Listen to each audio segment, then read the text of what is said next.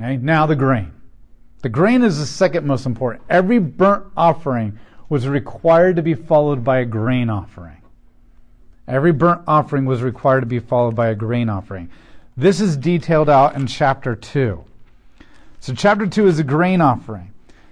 Basically what would happen is you would take raw flour or baked loaves. So you could take the flour that you just got done grinding up and bring it as a powder, or you could bake it into a loaf of bread, and you would bring those two things. You were not allowed to have yeast or leaven or honey in the bread. We do not know exactly why yeast and honey are so bad and so wrong for sacrifices. But the best guesses we have is that yeast, because it permeates everything, would be symbolic of corruption. And honey might be connected to the sweetness of sin or something like that. These are guesses. Most scholars agree that this might be it, but at the same time they also agree we don't really know. So there's a very intelligent, not everybody going everywhere with their imagination, guess on that, but at the same time we don't have anything hardcore in the Bible. And so that kind of brings me to a point. This is a side note that I forgot to mention. You need to understand that these sacrifices, we're not given every little detail and every little meaning. We're only given the way that God wants you to do it and why He's doing it. Because here's the reality. These people grew up in a sacrificial culture. Everybody did sacrifices in the ancient world. And so it's like if I tell you a story about me getting on an airplane and going over to Israel. If I was like, okay, so we got on this airplane. Now, an airplane is this big metal container that kind of has like a tube, and there's seats in it, and it has wings, and it's got jets, and what flight attendant is somebody who comes in and serves you and that kind of stuff, and you'd be like, okay, you're totally insulting our intelligence. We already know all this stuff. And then it would take me forever to actually tell the story if I explained to you. So I tell you the story, and I tell you, we got on an airplane, we went over to Israel. The only time I ever spending on the airplane is like, oh, the steward spilled milk on me or whatever, and it would upset me, da-da-da-da-da-da.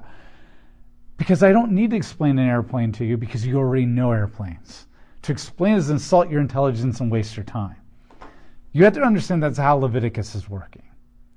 Leviticus is adding to a system that's already in place all throughout the ancient world.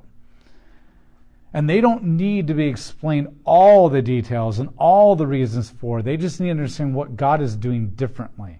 Or for God to emphasize and say, everybody else is doing that too, but I'm coming here to say amen, and this is really important. Or I'm going to do it differently. Or I'm going to give you a different meaning for why you're doing it. And you don't have to explain all that stuff because that's part of the culture. That's their DNA. And then eventually when sacrificial systems disappear and go away, they don't keep passing that on because nobody's doing sacrifices anymore. And so that gets lost. And then we find this and we don't have all that cultural stuff. So you have to realize that there are some things missing by the fact that you and I are not part of that culture. And there are a lot of things that God didn't record because the culture already knew it. And same thing with yeast. They probably would have all understood that, and God wasn't changing the meaning, so there was no point in mentioning it. And so they knew. And so from what we know from people who still do sacrifices today in some cultures, this is a pretty good guess that yeast represents corruption, but that's not necessarily a guarantee. Does that make sense? And so you have to understand that this is not complete. So the grain offering is then you take this flour, and you would give it to the priest as a memorial. And then incense and salt would be mixed in with it. Now, incense is part of the pleasing aroma. When you're burning bread, it doesn't smell good.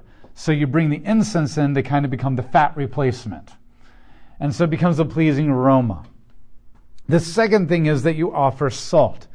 Now, it doesn't specifically tell us why salt, but every single time salt is mentioned throughout the First Testament, it's mentioned in connection to the covenant. They would often bring salt and throw it out as they were making a covenant. And so the idea is that salt is what gives things flavor, salt is what preserves things, and it has less to do with your evangelism and your testimony. That's more of a Second Testament idea, When Christ says you're the salt of the world, we think, oh, you're supposed to be preserving people and you're supposed to be pleasing to people, and that's what makes them want to know about Christ. That's not how it worked in the First Testament. In the First Testament, salt seems to be more of a reminder of the covenant, and that the covenant is internal, and the covenant brings blessings, and the covenant brings life, and the covenant brings sweetness or a good flavor, so to speak. And so it has more of the idea as you're mixing the incense and the salt in with the flour. It has more of the idea that the bread is also pleasing aroma to God, and then it's to remind you that this is the covenant. And remember when Christ took the bread and said, "This is my body broken for you," as a reminder of the covenant. This is all about the covenant. And so the bread, you would then bring the bread and you would wave it before God. Probably more like this than like a football stadium wave. Okay, so you would wave it to God, offering it up to Him, away from your body and towards heaven, as a symbolic way of saying this belongs to God.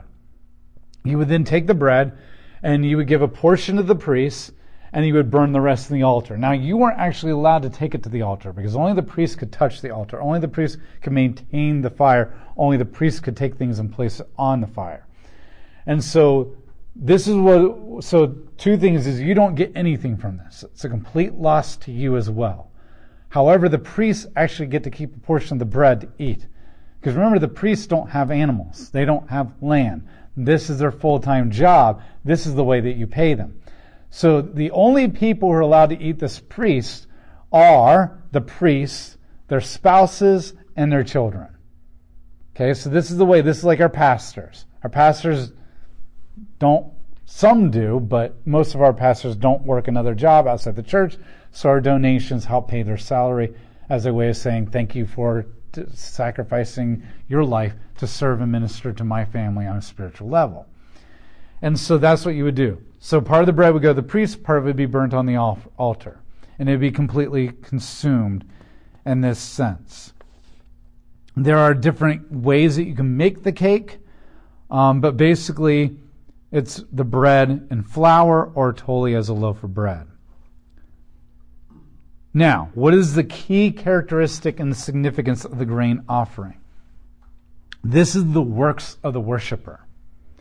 See, even though the animal cost you something, because you had to pay for that animal, or it costs you something to help that animal come into the world through birthing process, and you're losing a financial income from that animal, the reality is that that animal pretty much keeps itself alive.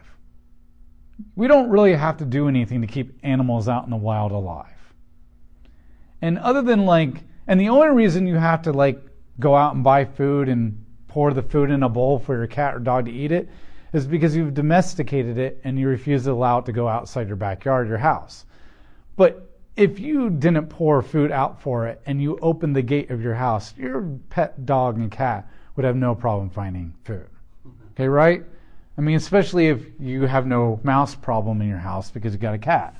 Okay? So the reality is you don't really have to do anything to keep your animal alive. The only work that you have to put into keeping your animal alive is because you put a fence and a door around it. You remove that, even a domesticated animal will survive on its own without you.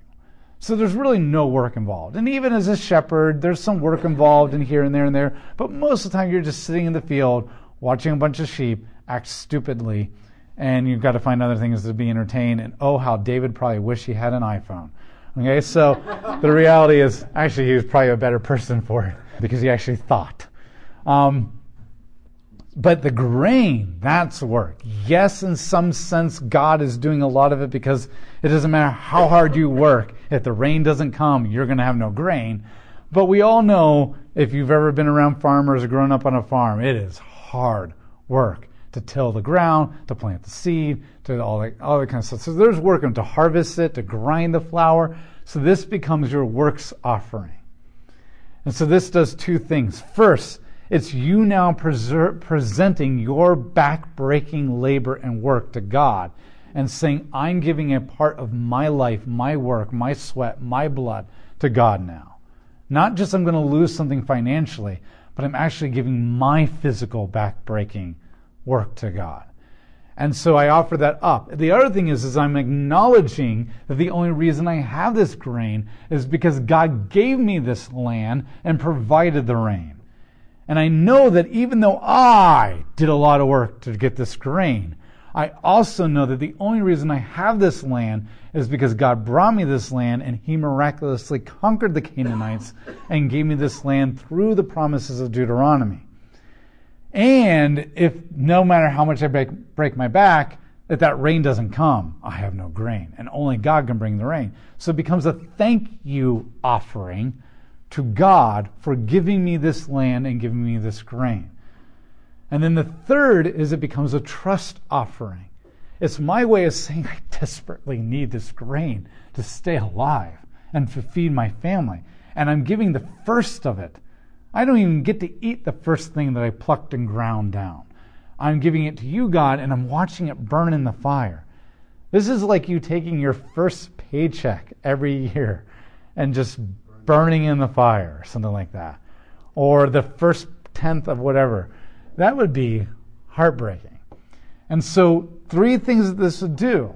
This is your way of saying I'm offering up my works, my backbreaking life to you and saying that I'm giving this to you.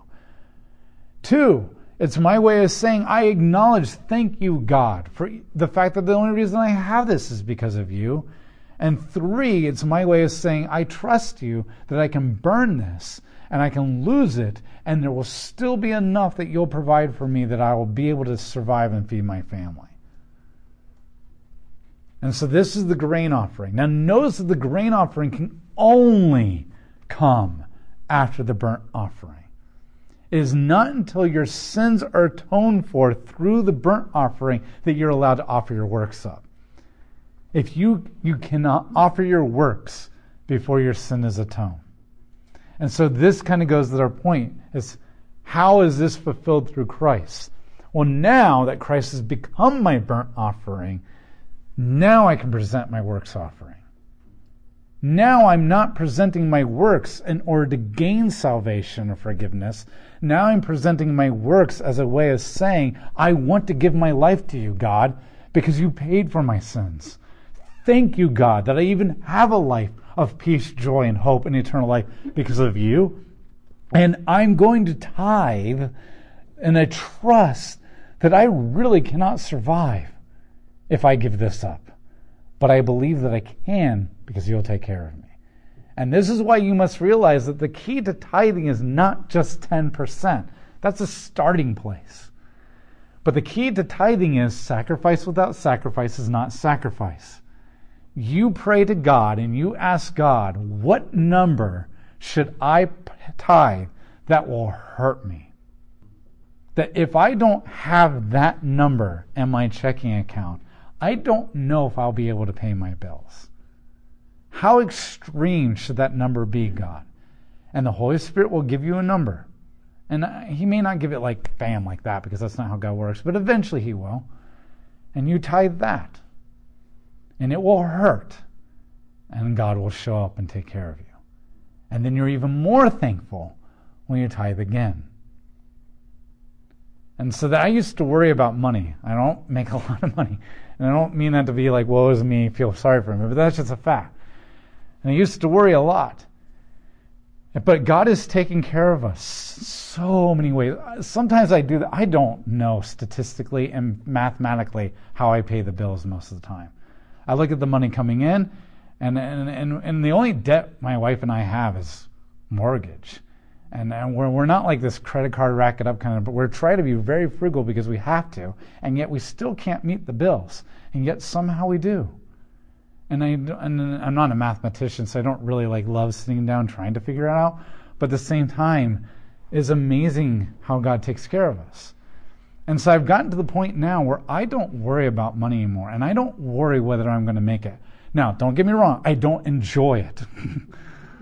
I don't enjoy looking in, but I don't worry anymore, and I don't wonder anymore. And I'm weak in my faith in lots of areas of my life. I'm not like patting myself on the back. I'm weak in my faith in lots of areas. But this is one thing that God has grown me in.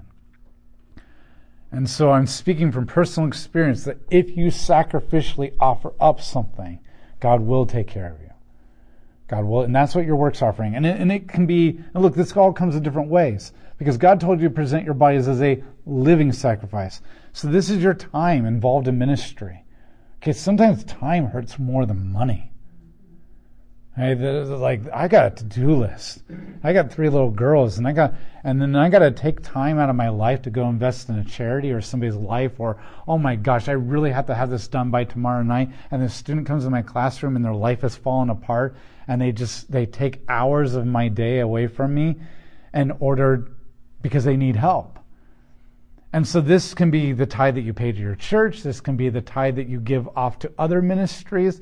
I don't believe that all your tithe has to go to your local church. I do believe that the Bible makes it very clear that you have to support your local church, because your local church is investing in you. You should say, I love you, by giving them back to them. But I also believe that part of your tithe can be international justice, or world relief, or world vision, or all those other things, or just somebody that you know that is in need and you're giving to them. And it also is an emotional, it's a time thing, it's all that kind of stuff. And yet my first reaction sometimes is, oh my gosh, I don't have time for this. I got all this stuff to do. But when I make the choice to sacrifice my time and invest in that kid's life and talk to them, it is so rewarding. And somehow I still accomplish what I need to accomplish, or I don't accomplish it, but I realize in the end it really wasn't that important. And I didn't really have to do it, or really didn't have to do, or somehow miraculously a deadline gets extended for me, out of me not begging either. Okay, and so this is what God is calling us to. And so how is this fulfilled? This is fulfilled through Christ, that now you actually can present a works offering that does not lead to your salvation, but leads to your total, I want to give my life to you, God, because you gave mine. I am thanking you for what I have, and I'm going to do something that shows that I trust that you'll take care of me if I invest in the kingdom of God. Why? Because I love you. Because I love you. And so we are now called to give the grain offering in different ways. And no, we don't go out and farm, but we do earn paychecks. And we do have time. And so this is so are you under the sacrificial system anymore? Do you have to do this in order to be right with God on a salvation level? No. Do you have to do this to escape death? No. But are you still under the heart of the law of this is what it means to love God? Yes. Do we execute the grain offering in the same way the law told us to? No. But do we look at what the spirit of the law is? Yes. And if the law is now written on your heart, then the spirit of the law is, what am I offering up to God as a thank you, as a my life for his kingdom, and as a trust to him? And I don't know what that looks like in your life. All I can tell you is the law says that this is the spirit. You need to sacrificially give in such a way that demonstrates those 3 principles. You do not execute it in this way anymore because you're not under the law. But the law is written on your heart, and it must be translated through Jesus and the Holy Spirit. So you need to go with your family and sit down and ask, Holy Spirit, what does my sacrificial giving look like to accomplish these 3 points? Does that make sense? And that's how we're no longer under the law, but we are called to fulfill the law through Christ. How do I say I love you to God? Through sacrificial giving. And so there's your homework. If you haven't already done it yet, go home and pray and talk together as a family and say, what does this look like for us? Not under the law, but as Christ in me, I am now able to fulfill the spirit and the heart and the love of the law to God. What does that look like in my family in 2017 in America? Does that make sense? And that's what we're supposed to do with all these things. So, grain offering must not be offered before the burnt, but is required to be followed after every burnt offering, every single time you offer it. And is a way of doing this and then taking care of the priest. Which I would say then the 4th kind of point here would be, how do I take care of the people who minister in my life?